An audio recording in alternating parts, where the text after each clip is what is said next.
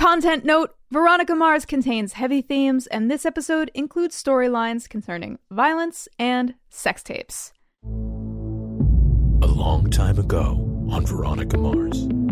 Veronica's search for the sex tape culprit takes her from Piz to Logan to Dick to Chip to some other asshole Dominic to some other asshole Gory to the secret society, the castle, to Jake Kane with a beard. Of course, to cap a season that began with the Stanford prison experiment, we get the Milgram experiment, and unfortunately it is performed on Wallace as he helps Veronica investigate the castle. Boo. Ugh. Veronica breaks into what turns out to be Jake Kane's new lonely bachelor mansion, steals his hard drive, but leaves a shred of her sweater snagged on the doggy door she shimmied through, and is caught on the neighbor's security tapes. Keith destroys that security footage of Veronica, and maybe also his chances of winning the sheriff election. Did he win? Find out next episode. Oh, but then the show was dormant for 7 years. Okay. Piss. I'm going to be so popular in hell, I'm Jenny Owen Youngs. And making some very powerful men very unhappy, I'm Helen Zaltzman. Your signature move. You're listening to Veronica Mars Investigation Season 3, Episode 20. The bitch is back! The bitch is back! End of Season 3, Jenny! Yes? I feel joy, but also sorrow, because end of Season 3 means the end of the whole investigation of Veronica Mars is in sight. It is on the horizon. But then we've got investigations, got the movies, got the books, which are canon, got Season 4. Be eking this thing out for fucking months. Yeah. Should we also be doing the Dick Casablancas meta spin-off Play It Again, Dick? That is a high possibility. Lots to think about, lots to do. Oh, never getting off this train, Jenny! Yeah. Maybe we should just break every episode of Season 4 into like 4 episode mini series. And let's do the movie minute by minute. 100%. Yay! That'll be 96 episodes. Cool. No previouslys for the season finale. Just straight in with plot. And the plot is all fairly single focus this time, isn't it? This episode has everything. Parentheticals Helen hates. It's got sex crime. It's got secret societies. It's got evil rich guy steepling his fingers. It's got Keith on his worst behavior, even if he has a good reason. It's got so many jerky, bland white guys. Yeah, oh my God. But it does have quite a lot of Wallace in, and it does have Mac. A bit. Triumphant Mac, sad Wallace. Although I like Vengeance Wallace. I like Don't Fuck With My Bro Wallace at the top of the episode where he wants to go have a talk with Logan. I love that vibe. I also am surprised, given what this show is like, that they haven't exploited Percy Daggs III's muscularity. Like, is this the first topless Wallace instance we've had? Put this question to the listenership. Is this the first topless Wallace? I know we've seen him in sleeveless shirts because I have distinct memories of his shapely arms. Yes. You get a tits out Wallace, but you can't even pervert it because it's just before he gets electrocuted. Boo! Let Wallace be topless without getting tortured. So we open at Mars Investigations with Logan telling Veronica, there's a sex tape of you and Piz having sex. And she's like, impossible. Ooh. I have not had sex with Piz. He has no genitals. He's just like a Ken doll. We just rub our plastic pelvises together. Oh, wow, yes. The clacking of plastic. And Logan was like, well, I studied that tape a lot through my tears. And it looked sexual, so I assumed. Oof. And I burnt a DVD for you of it, because we still don't have the internet in 2007.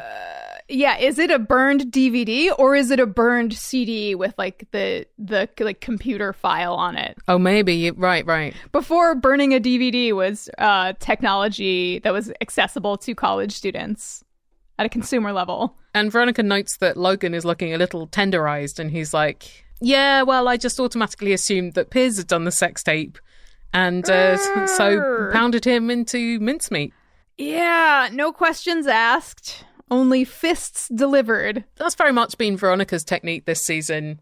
Accuse first, investigate later. Yeah, but she doesn't have any patience for it when it's coming from somebody else. No, well, that is also very typical Veronica, isn't it? Mm-hmm. She's pissed off at Logan anyway, insists that Piz would not tape her and throws him out. Well, she insists Piz wouldn't tape her, but then later asks him whether he did, so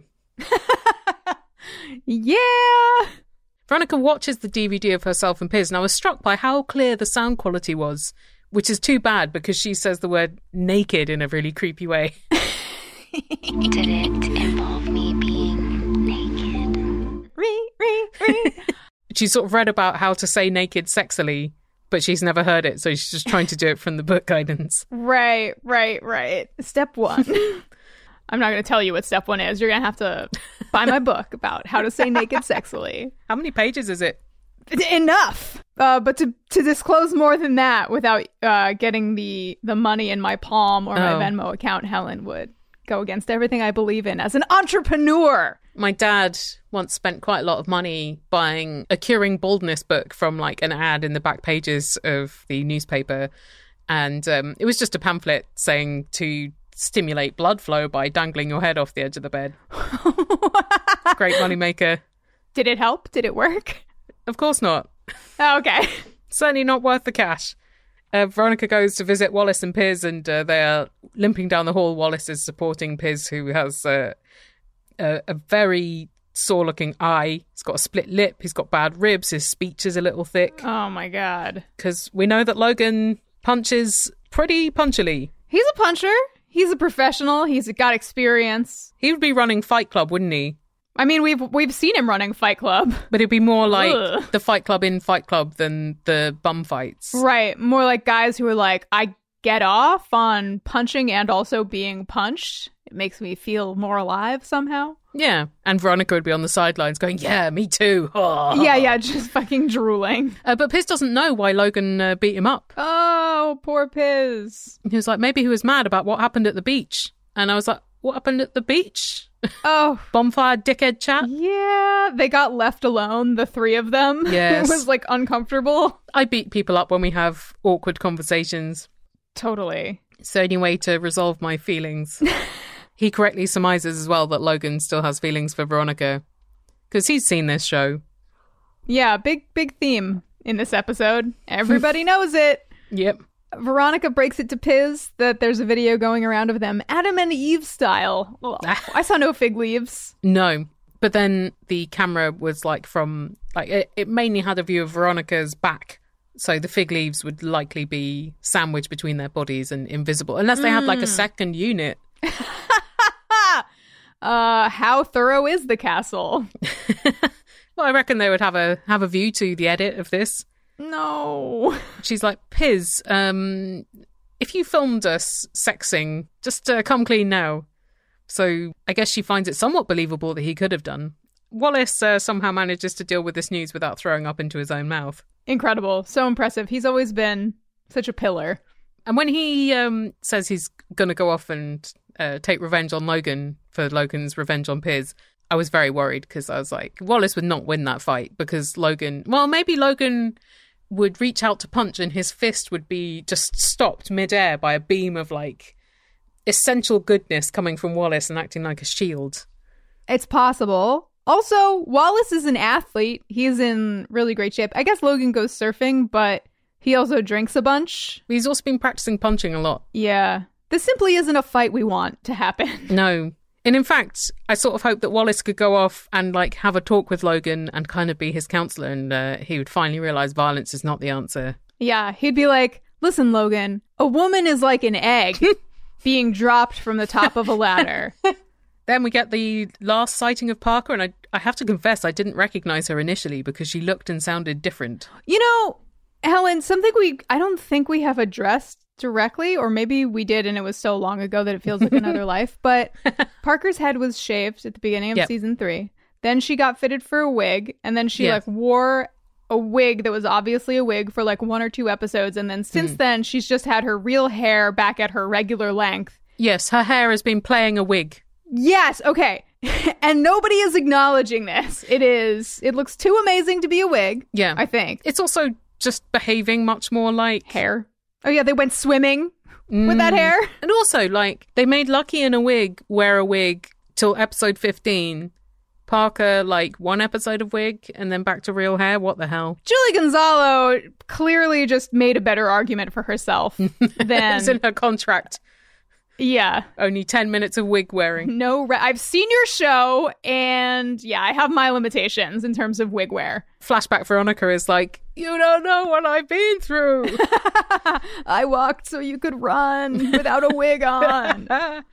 Anyway, Dick's main role this episode is to open the door of the suite to people who are ready to confront Logan.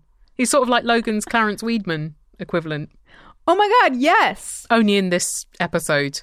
But just a very different tone. Yeah. Parker dumps Logan. Goodbye to this relationship. Seems like only yesterday Logan was having a Sears photo screened onto a cake, but it's over. You really think if you're on a cake, you're going to last?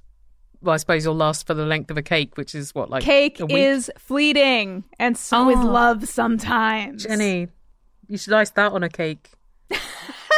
Parker leaves, but of course the elevator of encounters serves up a Veronica.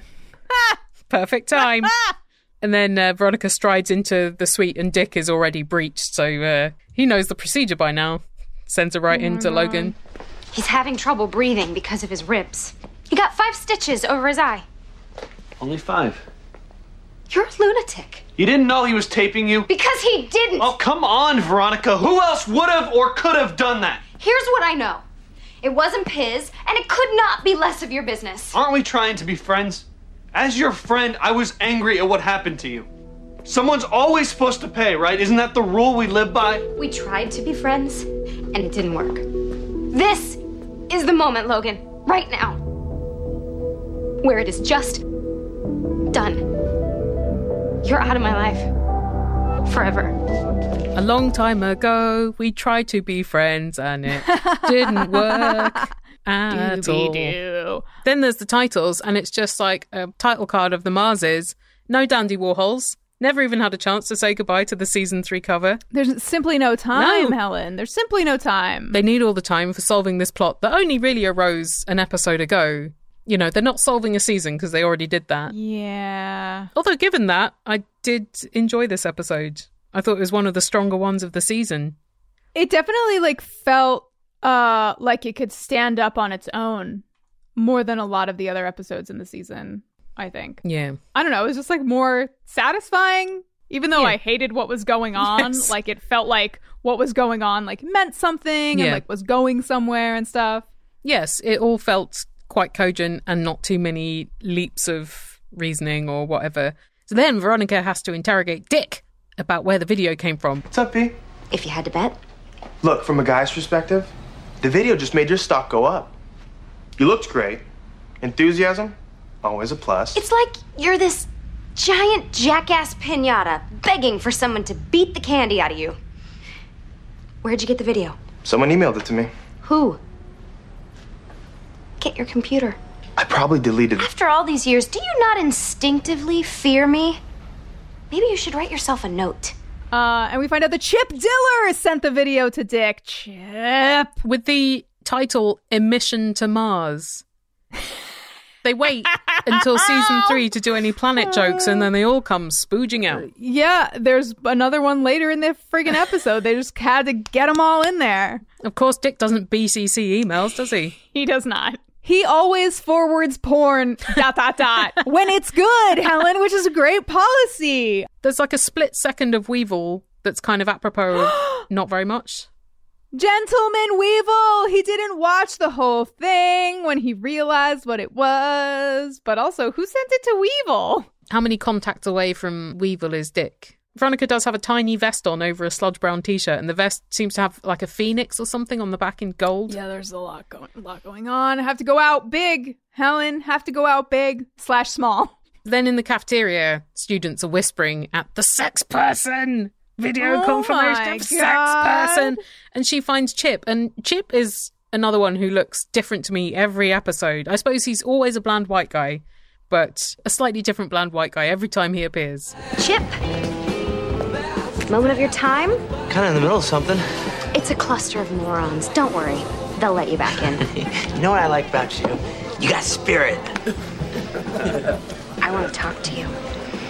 That's what you're doing. Could you put your head up your ass before they stuck the egg in there, or is this new? What do you want? Who sent you that video? Don't know, don't care. You don't care now. But holy crap, are you gonna care when I start to get my revenge on? You'll be doing all sorts of caring.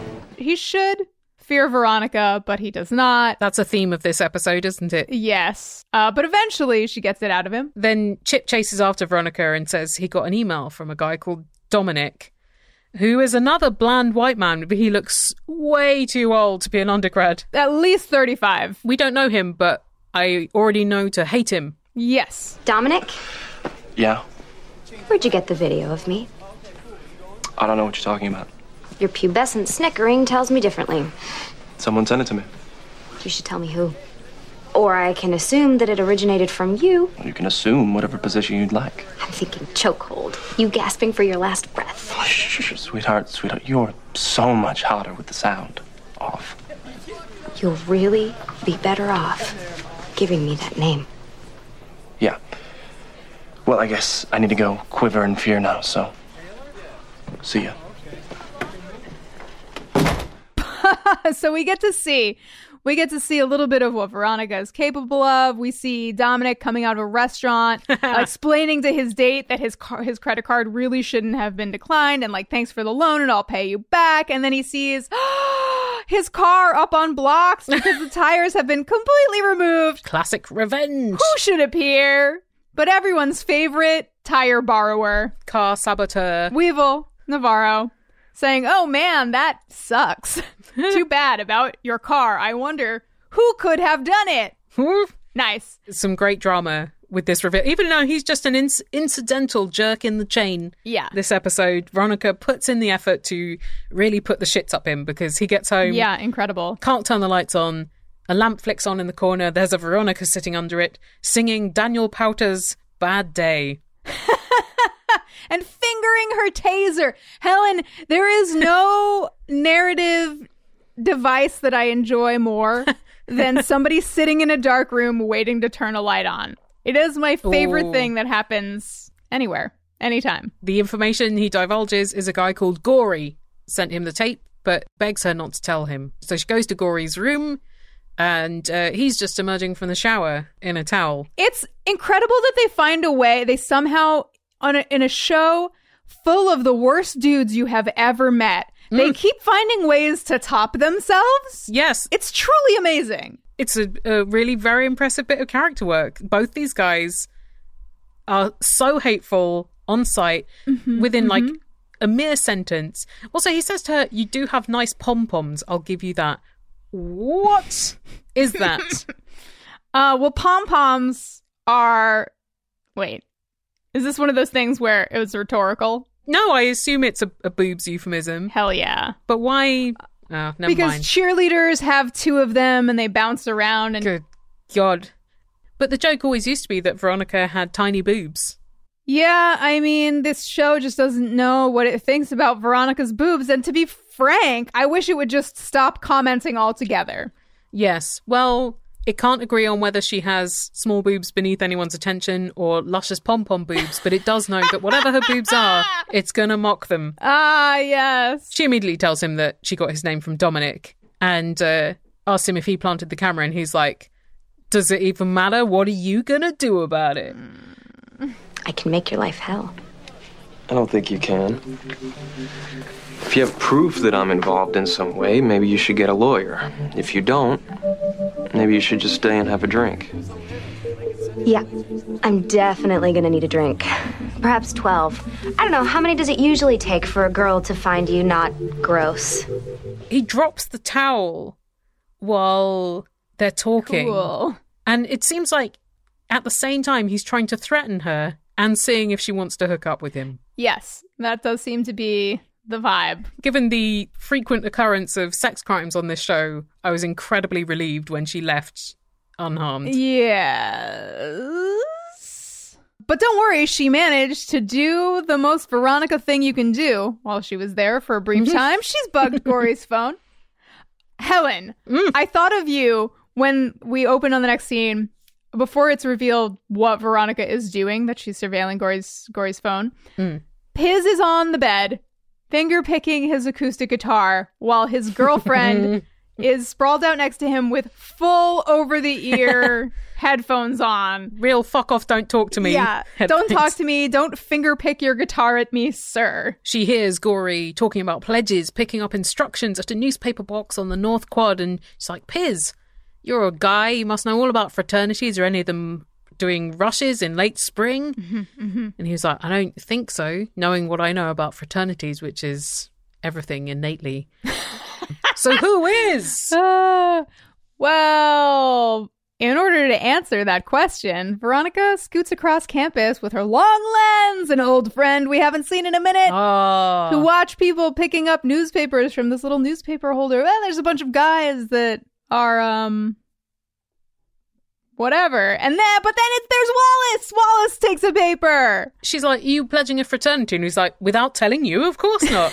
Wallace runs Bless all him. his life decisions past Veronica. Yeah, well, even if he didn't choose to, she would surveil him, and Yeah. so she would know all about them. And she's like, why are you on this side of campus when your class is on the other side? And that's a creepy amount of information to know about your friend's movements, isn't it? But she is who she is. He is relieved when she is interrupted by the phone, someone who really needs something, by which she is shocked. Keith needs pants. Keith needs pants. Dropped his salad on his pants, can't get the vinaigrette out. Oh my God. He's in his undies. Getting a lot of male flesh this episode, It's true. including Keith's legs. Nice getaway sticks, Keith. This is where we get our second planetary wordplay, where Veronica says, what, if Keith wins sheriff, it would be good for the Mars family, the Neptune County, and the Milky Way? Or something? The galaxy, she's just naming chocolate. Yeah, totally. And he's saying, I need the pants because the Neptune Register's going to interview me in a couple of days. They're sending a photographer. I can't let them see my pants with vinaigrette on them. And I was like, it's so fucking dark here. They're not going to spot it. Yeah, and sit behind your desk, Keith. Meanwhile, we see that Wallace at class is handed an envelope by his professor who found it taped to his front door, which is not at all fucking weird. Very like, if I weird. was that professor, I'd be disturbed by that. Yeah, I would be like, keep your fucking friends with their envelope and tapes away from my front door, please. But then we find out why a guy was following Wallace last episode and why someone taped this envelope to the door, because he's been tapped for entrance into the castle, Da, da, da. which is a secret society of high-rolling power players to be. Yeah. For men. For men. Men stuff. Men doing men things. Apparently the whole rush process is done in messages. Even the guy who was tailing Wallace isn't a member. How do they get non-members to do their bidding?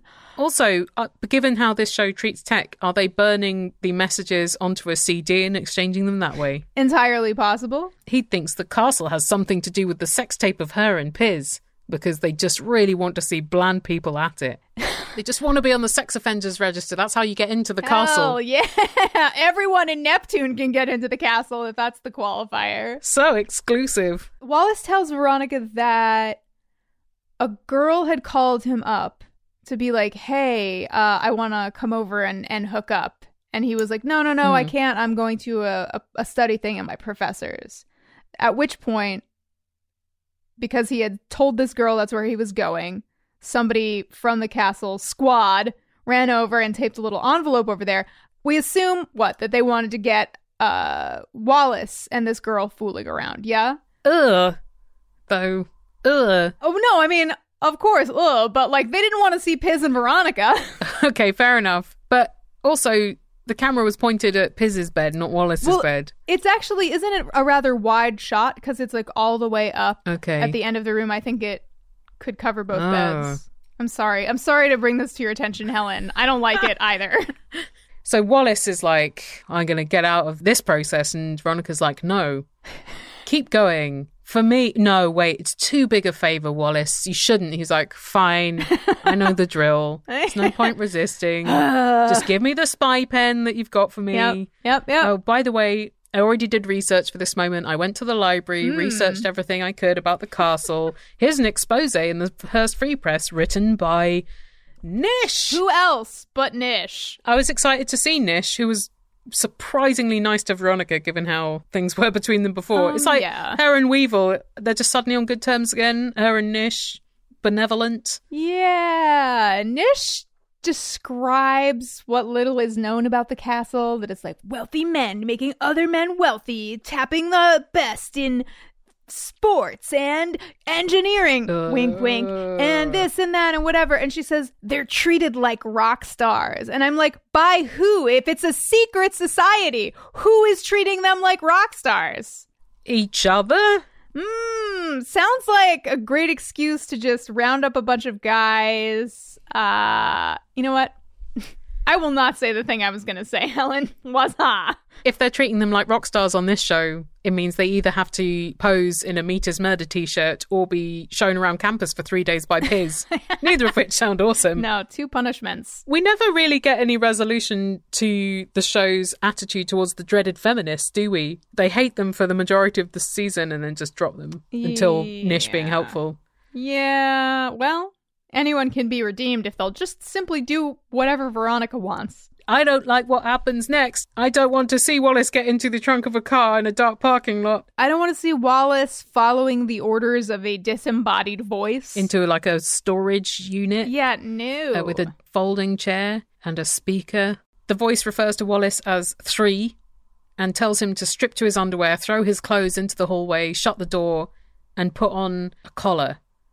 And it's uncomfortable, is it not, to see Wallace, a black man in America, putting on a collar of torture? Yeah, no thank you. As he sits down, he hears a terrible scream. What a fucking nightmare. Secret societies seem like the absolute worst. So they're like, lie to us and one of your brothers will suffer. Somebody else, some other pledge elsewhere in the storage building will be zapped if you lie to us. Classic Milgram experiment. Boo! Also bullshit, isn't it? Because it's just some guy outside screaming. Totally. They start asking him about Rashard Ruckert. Remember him? Yep. From season 2, episode 12? Yep. Then Wallace gets zapped and he's like, hey, I was telling the truth. And they're like, yeah, somebody else lied. Hey, I didn't actually do anything wrong because not reporting a crime is, as Lo explained, not a crime. Leave me alone. How are you going to blackmail me with this? Also, is a secret society really run on the absolute truth? Oh my God. Come on. How dare they deprive us of Wallace most of the season and then force us to watch him being tortured? They ask him about the spy pen. Wallace says it's just a pen. And someone screams in the distance. It's never just a pen on this show. In time, a be-underweared Wallace staggers out of the building towards Veronica's car. Cut to the Mars apartment where Wallace is on the couch in a fuzzy burgundy robe. Is this Keith's robe? Did Wallace borrow Keith's bathrobe? I seem to remember Keith in like a dark blue one, but am I retconning it? Maybe they've got a spare one just for esteemed guests. Oh, this is their guest robe at the Mars apartment? I love that. Veronica is suitably offering her kidney should Wallace need it, because this is a big fucking favour. Yeah. Him not talking anymore did the trick. Was just allowed to leave. And he was in there long enough to discern something, which is that, right, the guy was calling him by his basketball number, 3, but he also screwed up one time and called him 2400. That's the problem, isn't it, when you call people by numbers? Easy to get them mixed up. So apparently somebody at Hearst got a perfect SAT score, which was 2400. Looks like Josh Groban. Handily, Veronica has already taken a photograph of somebody who looks kind of like Josh Groban taking a newspaper out of that box. Then in the Hearst cafeteria, Veronica sees that Dominic has now got a cast on his left arm. So presumably Gory's revenge was... arm breaky. She sits down to have lunch with Piz and gives him a kiss, and then some random guy starts harassing them. He's also sitting next to another random guy who doesn't speak but is wearing Woody Harrelson's hair from the Hunger Games. Yet another disgusting toxic man that is very quickly established. Well done, show. Yeah. You've really packed a lot of them in this episode. Mm-hmm. Do I know you? You look so familiar. Come on, man. What? I just think I've seen her somewhere before. Don't be a jerk. Oh, you got me. It's a nice day. Let's go eat outside. Veronica?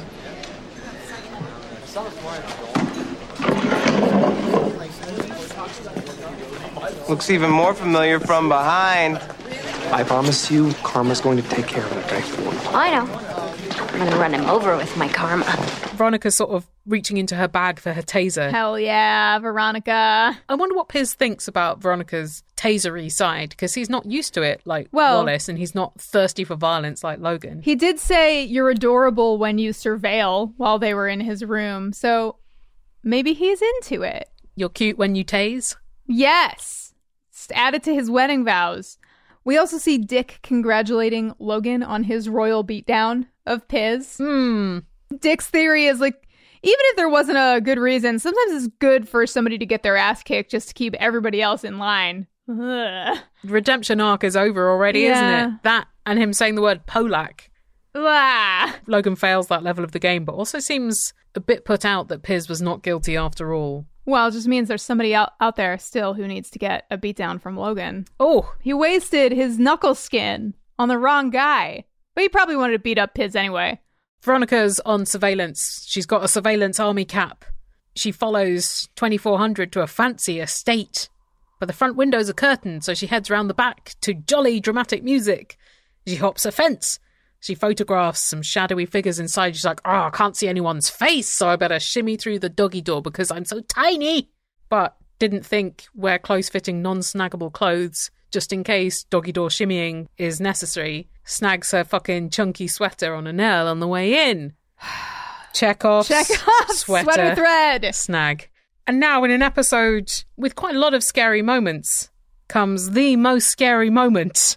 As Veronica slips through the shadowy mansion, she comes face to face with a gigantic, terrifying painting of Lily Kane with a spotlight right in the middle of the face. I do not know how they've lit this painting because the light is not above it. It's so scary. It's like coming from within the painting. And there's so many lingering shots of it. Yeah, her eyes are terrifying. She hears someone approach asking Gory if he has the disc with him, so she runs into a room and hides behind the curtains and sees fucking Jake Kane come in with Gory. Oh, God, with a depression beard. Has a sad little beard. Yeah. Well, he seems a little creepy when he's like, I like the pledges this year. Ew. This also just feels so out of character for Jake Kane. I know he was like a ding-dong. Yeah. But like, I don't know. He never seemed like he had this in him. You say that, but the castle is supposed to be like selecting men to be elites, right? So maybe Jake Kane is like, I just want to do what I can to perpetuate the wealth and class divide in Neptune for more generations and ensure that gender inequality persists. Noble of him. So in that sense, but yeah, he does seem like a totally different person. Even his face. Again, yet another person where I'm like, if I didn't know it was them, I may not have recognized it as them. Yeah. But he doesn't know what Gollum is, which I found funny. Yeah. Gory, you got that disc with you? Of course. Let me show you my office. Take that off your hands. That'd be great. I feel like Gollum carrying this thing around. I don't know what that means. I don't know what that is, but I bet he would have read it as a child. Right. He also noticed that they are down a pledge, and that's because Wallace, of course, failed because of sneaking in a camera. So then Jake copies files to his hard drive pretty quickly, considering how large the files turn out to be later. Then he destroys the original disc and then stands by the window so the light can shine through his little beard. And he says, I wasn't built to live in a subdivision. I've fallen so far. Now I'm just living in a mansion in a private estate with just Clarence Weedman and just a lot of wealth, and somehow I'm not in prison for all the crimes I did. Poor old fucker. Yeah, no. They leave. Veronica steals that hard drive so fucking fast, but then she's stopped in her tracks by yet another terrifying portrait in this haunted-ass house. It's a fucking painting of Duncan. In the style of the painting in Ghostbusters 2. Oh my god, yeah! It's gonna start, like, fucking undulating, and eventually the spirit of Duncan is gonna reach out and suck Veronica into the painting. It won't, though. The spirit of Duncan will just be, like, quite laid back. Yeah. Just going with the flow. That's how he rolls. Just drinking some ectoplasmic milk. I'll say this portrait has about 10 times the personality that Duncan ever had. This is the most charismatic Duncan. Haunted portrait Duncan. Again, it is spotlit in the gloom, but it becomes light because it's now the following morning. And isn't it so weird to see Keith there as sheriff investigating something for Jake after all of that history? It's pretty wild. Also, like, what's Jake wearing? He's wearing a crisp white shirt that is buttoned up right to the collar, so it looks like very uncomfortable. And then he's wearing a huge leather jacket that may have been the one that Nathan Woods or Terrence Cook wore. And then he's like perched on the edge of his desk, which ought to be kind of like a high status pose. But he looks like a drowning man. Also, when you're like the head of a secret society or whatever, and you're incredibly wealthy and you have Weidman, would you also call the sheriff to be like, all of the horrifying confessions that I just weaseled out of all these college students are on an important hard drive that was stolen from my home? It just doesn't seem like the kind of thing that this guy in this situation would call the police about. Although I guess he's very confident that no one could crack his hard drive, but that's what he thinks. He thought he's the tech guy in town. Tell these pesky kids. Yeah. When Keith finds upon the doggy door a little thread, wouldn't a police officer have gloves on, have an evidence bag? He just like touches it with his skin. This made me think of, have you ever seen, I believe it's like a BBC thing with Gillian Anderson and Jamie Dornan, and he's a serial killer. Yeah, she's the hottest detective in all the land again. And the scenes, the procedural scenes of like the police in that show examining a crime scene, it's like they're wearing hazmat suits, they're walking around on plastic that they've put down to preserve the scene. And in the United States, at least on television, maybe if you're lucky, they've got gloves on and they're picking up a gun by the trigger cover with a pen or something. But it's almost as if you all wanted to, like, I don't know, solve the fucking crime and not contaminate evidence, and we're just fucking cowboying it up over here. Well, you know how they like to treat evidence in this show. Yeah. It's very much a communal resource. Clarence notices Keith plucking off that bit of thread from the doggy door, and he, of course, is also a good detective, him being Jake Kane's full-time in-house assassin and police officer. This could be the entry point. Looking at a tiny thief. Keith's like, I know a tiny thief, and Jake's like, I know a tiny thief, and Clarence is like, I also know a tiny thief. Clarence mentions that the mansion doesn't have better security because they only moved in a month ago, and yet they had time to arrange Jake's study with all of his leather-bound books. And his fucking oil portraits. Maybe that's why the lighting on the painting is strange, because it hasn't actually been properly positioned for those paintings yet, so it's just like full beam in the face. We like these portraits, but we want them to feel more like an American Apparel ad. So if you could just shine a very bright light directly at them, that would be cool. Thank you. Some Jürgen Teller lighting in here.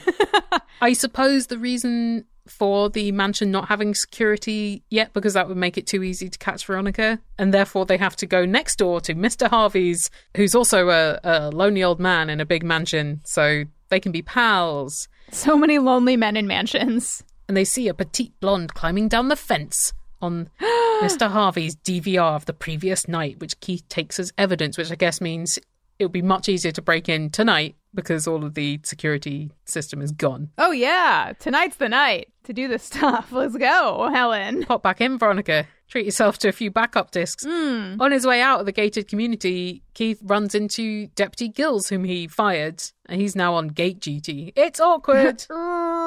Yeah, this guy is a real dick still. Not helpful. He's not going to give Keith information about which vehicles came through the gates that night. Certainly. And he's like, good luck in the election, dick. Meanwhile, Veronica takes that hard drive right to her good buddy Mac and is like, hey, do the impossible.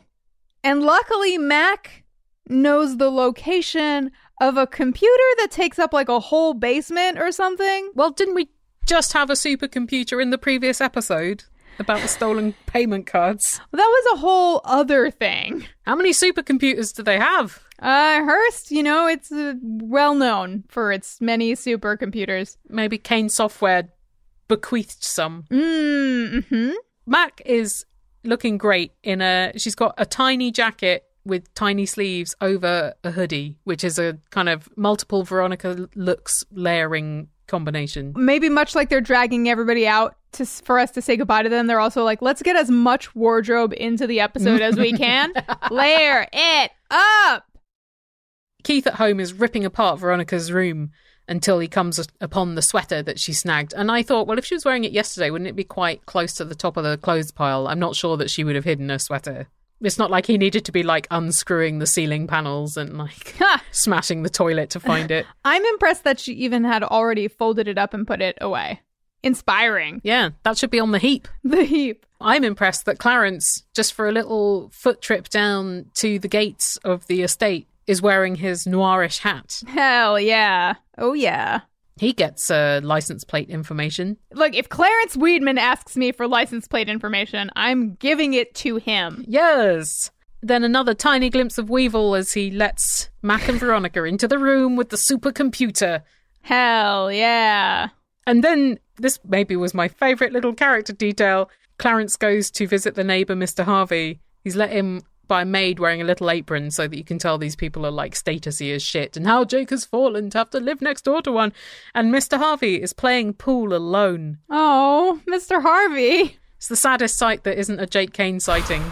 It sort of reminded me a bit of, in the TV adaptation of Watchmen, there's Jeremy Irons basically amusing himself by himself with some servants. That's what Mr. Harvey and Jake Kane are doing this episode. I see. But not in space. Anyway, Clarence is there to ask about Keith's visit. Veronica gets home to find her bedroom ransacked, and we hate to see the Marses fight and not trust each other. But here it is. He's like, what do you know about the Kane mansion? Veronica goes off to spend the night at Mac's. Yeah, she can't bring herself to tell Keith what's really going on because she would then have to divulge to him that it all started with a non-consensual sex tape. Oh yeah, because Keith never does find that out, does he? Mm-mm. At the Kane estate, Jake is cowering at his desk. Cowering. As Clarence tells him that it was Veronica Mars! Veronica Mars! Drink twice. Drink. Do a sad bachelor shot and then do another one, Mr. Kane. Veronica Mars? Veronica Mars! Easy, Jake. You find her, you get that hard drive, and you arrange for it that I never see that girl again in this lifetime! You sure that's our best option? Do you think Jake is asking Clarence to kill her? Oh my god, is that what he's doing? It's plausible. I'm not saying it's what's happening, but it just seems arranging for it that I never see that girl again in this lifetime. Let's move to a tax haven. You'll be fine because she's not rich enough to live there. I don't know. These are all great ideas. Let's just keep the brainstorm going. We'll figure this out. We don't have to kill this girl. Keith's having that interview with the reporter from the Neptune Register, and it seems to be going great. Until... Don't you just hate it when you're doing a pre-election interview for local press, and then one of the richest dudes in town, plus his lawyer and his personal bodyguard, bust in accusing you of covering for your daughter who stole Jake's hard drive? I certainly do regret not getting any security at the desk of the sheriff's department. Yeah. It just really seems like it would be a good idea, but I will never learn. Just one thing at a time in this office, please. I've got a question. What fucking time of day is this? Your question does not compute. Your question does not compute. Not in Neptune. Keith is at the department. Clarence and Jake have had time to storm in. It is light there, but Veronica and Mac are still watching the supercomputer try to decrypt the hard drive, ignoring Keith's calls. And Mac is like, we need another 2 hours. And Veronica's like, but there'll be a class in here at 9 a.m. before that 2 hours has elapsed. So we know it's before 9 a.m. Keith leaves Veronica a voicemail saying things have got bad and he's anxiously awaiting her call. But then he has an idea, which is to go and fuck up some evidence with magnets, just like Logan did when he destroyed the sex tapes of Lily and Aaron, some vital evidence. Keith, no! But good news in the supercomputer lab. The final number of the password is retrieved from lines of code, and the window opens up and it's like, here you go, here are all the castle people from 1933.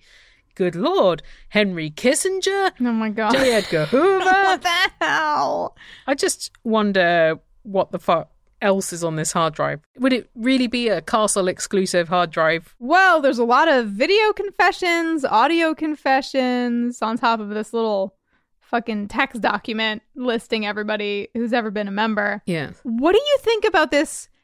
They find Goria's confession from his interview process, in which he talks about his dad and uncle, like watching his dad and uncle haul dead bodies out of the trunk of their car and start cutting them up. Do you think that if somebody tapped you to join a secret society, the first thing you would do, like that you would talk, not having like, it's not like they've been drugged to like loosen their tongues. No. They're just like, oh, thanks for asking. So the worst thing that ever happened to me is actually that I saw my dad and my uncle pull 2 dead bodies out of their trunk and cut them up in the woodshed. Isn't that crazy? Yeah, because he's not answering questions under pressure. He's like monologuing. Like it's an anecdote he's told a lot before. So I did wonder whether it was real or whether he was just reciting the plot of a film he'd seen. How do they know Wallace is dirt? Is it through Clarence? Because Clarence knows all the bad things. That could be. I mean, there was the whole back and forth in the like paper, right? Where like there was some like shit written up about Wallace, and then there was some shit written up about Richard. Well, then it's not secret. Why would Wallace be blackmailable with that? Which is the purpose of these confessions. My main thought with all of this was that the files are AIF audio files and there are video files. This hard drive is huge and the data transfers really fast. And I'd say in 2007... Not buying it. Transfers were fucking slow. We get this brief glimpse of Leo as well back at the sheriff's department because the prosecutor has a judge's order for the DVR with the security footage to be turned over. And Keith's like, Leo, go get it. You know, just in case I didn't magnetize the fuck out of it. You've got a reputation for fucking up evidence. Maybe I can pin this on you later. I don't know. Poor Leo. Hasn't he been through enough? How is it we have to see this prosecutor and we get no goodbye Cliff moments? It's very stupid. Another happy scene between Veronica and Nish, at least. Hey, Nish, I've got a present for you. You're transferring? A list. The names of every member of the castle. All men. You think this will help with that lawsuit? Oh, my God. Politicians, tycoon, celebrity. This is gold. You're going to make some very powerful men very unhappy. Won't be the first time. Have you ever seen anybody happier than Nish receiving a huge document with a list of every single person who's ever been a member of the castle? Merry Nishmas is what I say. Then more chickens come home to roost in the cafeteria, which just seems to be a fighting ring this episode. Veronica walks past Gory, you know, the second shit guy of the episode, the towel one, and Logan catches up to her, and Gory starts heckling. You know what? I'm glad we caught you on hidden camera, and I'm glad it's such a popular email attachment because you're a real bitch. You know what you should do with your sudden popularity? Just lay back and enjoy it.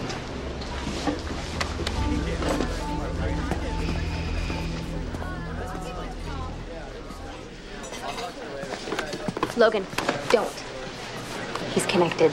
Connected. Oh. Yeah, I was wondering. It didn't seem like you to shrug it off. Hey, so listen, again, I apologize. I can be pretty dumb sometimes. It's a nice gesture, but it's going to take some time this time. He starts to go off and she starts to eat lunch, and then here's some punching. Of course. What a fucking surprise.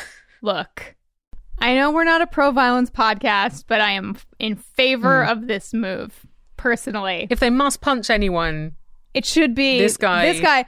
And it's punctuated with an incredible move, so inspired, of tossing a tray of burgers and fries onto this guy, insult to injury. Really, really incredible. Goria's like, whoever you are, you're gonna die. Please. Like the fucking castle didn't know who Logan Eccles is. Yeah, they must have considered him. And Logan's like, yeah, someday. And then he puts his sunglasses down and revs his motorcycle and something explodes behind him, but he doesn't even flinch or look behind him to see what exploded. Everyone starts singing Cool Rider. Yes!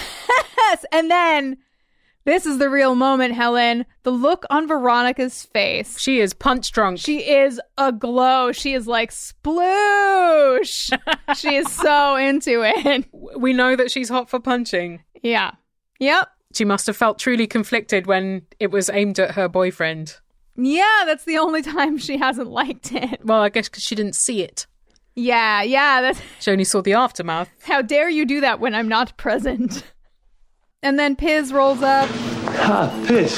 Just what I was looking for. Listen, man, I'm truly sorry. For everything. At the Kane estate, Clarence is wearing casual wear, and he lets Veronica in, which I thought is a bit of a risk. So are you like the butler now, or... I'm just saying, answering the door kind of smells of being demoted. I like to deal with the miscreants personally. Yes, you do. Don't fuck with him. Yeah. Don't toy with Clarence Weedman. I prefer when they're a team instead of adversaries. Yes. A great team. Give me the spin-off! He does seem to be Jake's only friend and companion. It's very sad. I guess he's given up his whole life for the fucking Kane family. Ugh. Which is like a decent meal ticket because they can't fire him because he has murdered people for them. But it's also a kind of horrible trap in itself. They've managed to really do some great physical posturing of Jake this episode so that he looks incredibly dejected and sad and sort of squashed in on himself in every shot. So in this, he's eating while sitting on a very, very low-down sofa. And he also has a huge glass of wine. Were he and Clarence eating together? Because there's 2 plates and 2 sofas. I think so. I think they lunched together. Veronica returns the hard drive, which, given that they can just copy it, is sort of a meaningless gesture. Yeah, well, I'm friggin' sure she copied it just in case. And Jake's like, I'm gonna call the police. And Veronica's like, I don't think you want to do that because then everything on this hard drive is gonna go public. And he's like, there's no way you know what's on that hard drive. And she's like, oh yeah? Well, what about this confession and this confession and this confession and your steamy boarding school incident? What is that? When did Jake go to boarding school? Because remember, he was the prom king of Neptune High, Veronica Mars. So did he go to like middle school or elementary school that was a boarding school and then get steamy at that young age? Yeah, what the fuck? You'll see if only Abel Coons was here to expose the lies. Yeah. Sorry. So Veronica's like, let's just leave my dad out of it since I'm being gracious enough to return your hard drive to you and not spill your secrets. And Jake says it's a little late for that. What could it mean? Well, before we can find out, Keith has made gumbo and I want some. I fucking love gumbo. And I love the Marses loving each other, which they do in this scene. I think that's why people love this show, especially like the first season. That was such a enormous component, I think, of making people devoted to it. Yes. But the next morning, Veronica wakes up to find Keith's already gone and she reads the newspaper headline. No. He's to be charged in connection with disappearing evidence. No. Of all the evidence that has disappeared in this show, no one is found responsible. But now, come on this critical day of the sheriff election. Also, he's the only one who saw it. You know, besides the guy whose house it came from, like, anything could have caused that to get erased. You know, disconnecting it wrong. Who knows? Maybe it, like, got too close to some electrical equipment somewhere. This is bunk. And finally, the big climax of the season. It's voting time in the sheriff election. Veronica votes for Keith, of course. Thank God. There's a song with the lyric, "It never rains in Southern California," as Veronica walks down the street in Southern California in the pouring rain, proving that music lies. I could have told you that, Helen. Music is almost all lies. Speaking of Southern California, what goes on there and who has things to say about it, let us turn our legislative ears in the general direction of our Southern California legal expert and marshmallow, Lo Dodds, for this episode's Lowdown.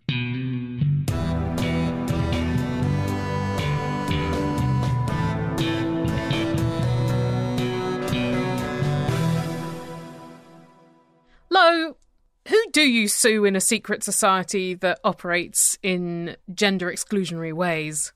If it is a social group, that's its only purpose, it has an exemption under Title IX so that they, so you can have a fraternity that's just boys or sorority that's just girls. But once it becomes a professional group or a group that relies on academic performance or something like that, where it's not a social group, then it's not exempt. So you could sue based on that violation. So what you would do in a civil lawsuit is you would start by suing whatever member you could find. And in every civil lawsuit, you'll see they sue the person that they know, and then they're going to sue does 1 through 500. Really? So if you sued, you'd say, okay, I'm going to sue Gory Sorokin because I know he's in it. And then I'm going to start deposing people. I'm going to ask for documents. I'm going to ask for information. And as the case goes on, I'm going to find out more people, and I'm going to add them to the case as does, or replace them. So Doe 1 becomes, whoever it is, Jade Kane.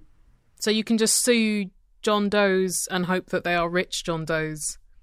Huh. Yeah. Cast a wide net. You'd want to start off with somebody, because you got to have somebody to depose.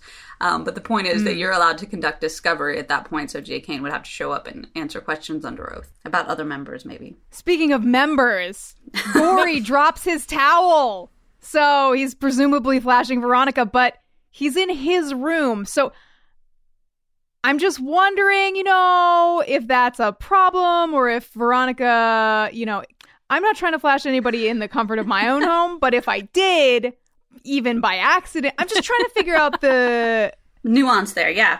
You can be on your own property and still charged with indecent exposure, because let's say you have a rooftop where everyone in Sundry can see you, and you sunbathe naked, and you are doing that with the intent to sexually harass or annoy or offend someone. It's like the intent behind it. So if you invited someone into your house and started flashing them in an inappropriate way, and you knew that it was going to bug them, and everything that Gory said before and after indicates to me that his intention was to sexually harass and offend Veronica. So yeah, he could be charged with indecent exposure. Excellent. Yeah, if you don't intend to do it though, Jenny, if you just accidentally drop your tail, it's cool. It's the oops defense. Noted. Thank you. And then for the 1400th time, Lo, what are the charges for the sex tape, the filming, the distribution, and the viewing? Because now Veronica's over 18, so presumably child porn's not part of it anymore. Thank God. Child porn is off the table. For once.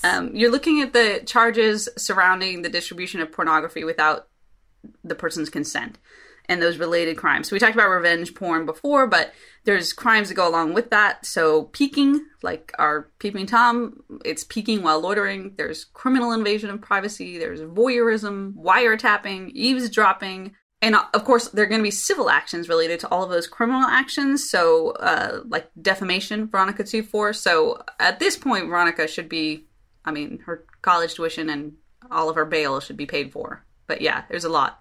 And breaking and entering for putting the camera in? Breaking and entering? Well, I don't know how the camera was placed. It could have been placed while there was consent to be there. But yeah, you'd have trespassing or breaking and entering with your intent to commit felony. Is it just me, or is the charge of peeking while loitering just too ludicrous sounding for the seriousness of the actual act? Couldn't they come up with something less goofy? Yeah, they should, but a lot... Peeking while loitering. A lot of these have been on the books for a really long time without being changed, so they do have those kind of old-timey names. Is it legal to send someone to a storage unit, make them take all their clothes off, and then electrocute them, even if they voluntarily entered into that arrangement? Would Wallace be able to press charges, and if so, against whom? Consenting adults, you can consent to a lot as an adult. If you're voluntarily agreeing to take part in a activity where you may be subject to physical pain, we do that all the time. We sign waivers for sports. We, consent to professional services for that type of sex play. Like, you can consent to most things. There's a point at which you can't consent. You can't consent to getting killed or anything that happens after that. But the minute he asked to leave and they wouldn't let him leave, or tried to make it appear as if he couldn't leave, then we'd have a problem. But basically, he was allowed to leave whenever he wanted to. He wasn't locked in. He wasn't locked to the chair. He was allowed to go. Lo, we watch Sheriff Keith Mars pluck a telltale thread off of a protruding screw in the doggy door that Veronica climbed through. Am I wrong in thinking that somebody investigating a crime scene wouldn't just be barehanding what would be evidence? His barebacking evidence collection. No, he should not be doing that. No, he should be wearing gloves. He should have an evidence bag. When you call the police to report a crime, CSI doesn't show up right away, but you would have some protection of the evidence, bagging it, tagging it, etc. So yes, he shouldn't be doing that. He shouldn't be taking the DVR without, some proper controls. He shouldn't be doing any of that. Mm-hmm. But he's a Mars. Evidence is their plaything. The rules don't apply. Yeah, it's weird that he also wouldn't have somebody with him, like another deputy. Yeah, well, he's got Clarence with him, who's pretty competent at that stuff. He's very competent. I love the relationship with Clarence. It's like they're friends, but they're not friends, but they respect each other. They might one day accidentally kiss. That happens between seasons 3 and 4. Yes. Look, sometimes things just get really charged in the workplace. I could see it.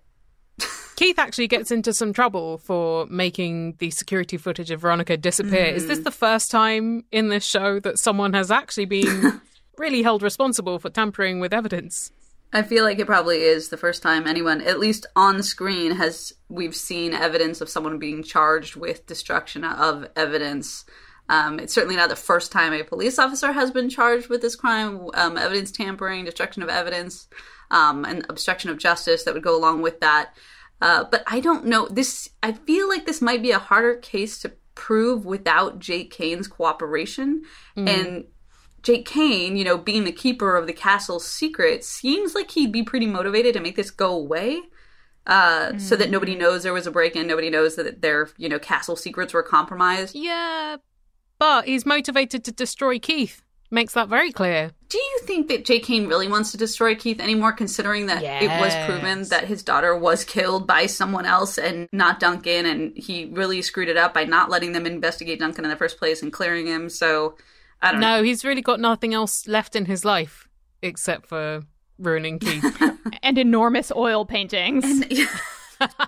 Maybe he did them himself. Oh my God! Yeah, like George Bush. He just took up painting like in his retirement. Veronica's committing a lot of classic Veronica crimes, like breaking and entering and illegal surveillance.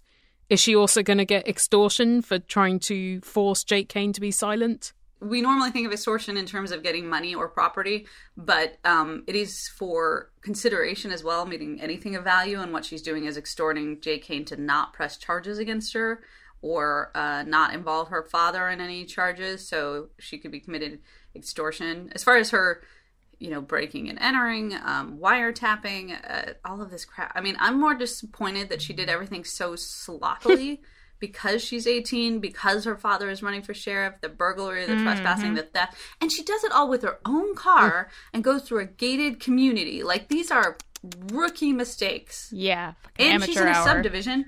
Yeah, that clearly has cameras everywhere if there's, 09er subdivision. So yeah, no, I'm not super proud of Veronica for this slapdash crime. She's got overconfident. Yes, she has gotten overconfident. Maybe she wanted to get caught just to feel something.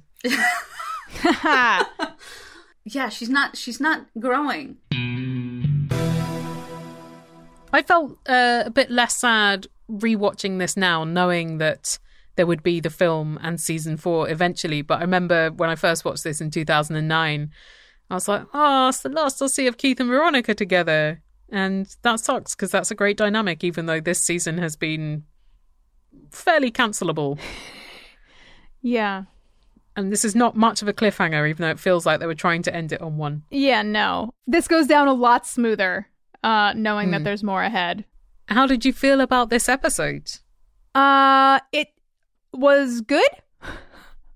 I liked it. It's weird because it didn't have, like, a lot of what I like about the show, but it did have a lot of what I do. Okay, this is complicated. Helen's good episode. It's not as funny as, like, it's not as, like, toothy as a lot of episodes for me, for my taste. More punchy, less toothy. Exactly. It has the Logan punching. It has the strong Keith and Veronica love. We see Mac. We see Wallace. We see Weevil. See Clarence fucking Weedman. Everybody's working together. We see Clarence Weedman. We see Jake's sad little depression beard. Oh my, the tragic loneliness of rich men alone. It's so fucked up. This is what his life has come to. Yeah. Oh no, this mansion instead of a different mansion. Woe unto me. Veronica's on strong form as well. She's doing some good detectiving. Yes. I'm glad that she's not in physical danger, but there's a lot of stakes at pretty much every point in this episode, because there's the sex tape, which, it's a really sucky thing to happen to people, but there's also like her relationship with Keith, and she fucks the sheriff election up for him. Yep. She told Logan to fuck off forever, so that's like an important person in her life that she's eliminating. Mm-hmm. She's not that hot for Piz. Nor are any of us. Oh, poor Chris Lowell. It's not his fault, it's in the writing. Not a strike against Chris, just a strike against Piz. I felt like the objects of Veronica's revenge were really... They deserved it in that they were assholes, but they weren't actually that important to the full plot. But I liked seeing that extremely determined Veronica and her righteous anger. Yeah. Because a lot of this season, she's just been just a bit of a jerk herself. Mm-hmm. Were there any lines you liked? In fact, there was one. There was a line I really enjoyed, and that was when Veronica was inquiring with Dick about who sent him the video and he was being dodgy. She says, "After all these years, do you not instinctively fear me?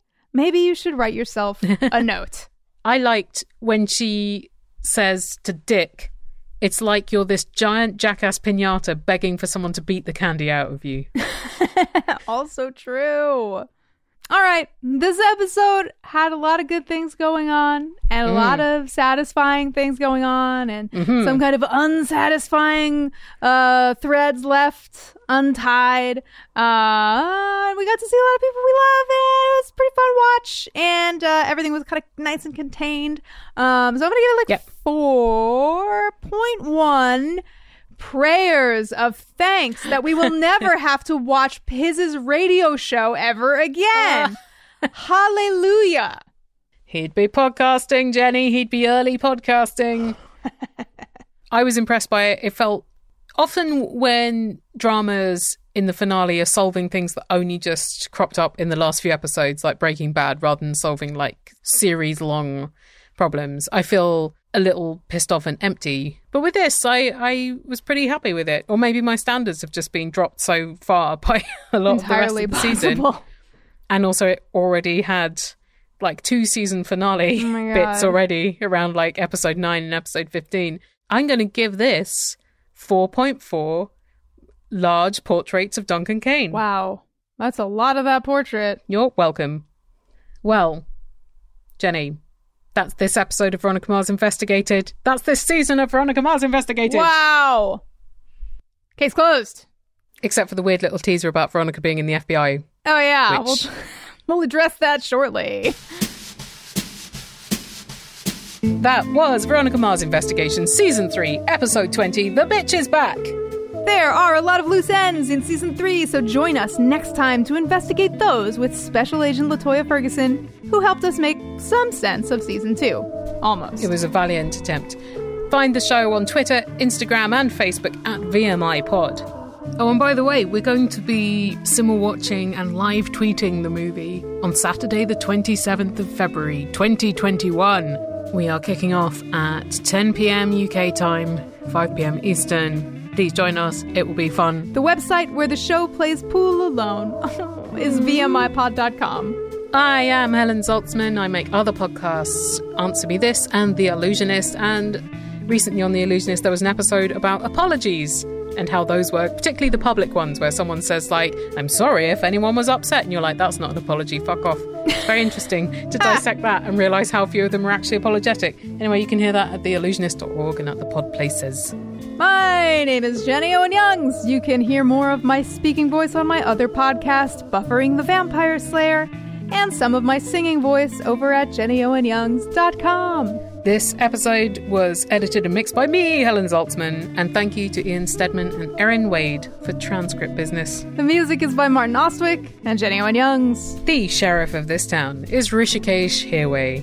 If you want to advertise on this show, contact Amanda via multitude.productions/contact. Until next time, who's your daddy? Who is your daddy? He was not made to live in this subdivision. Ha ha!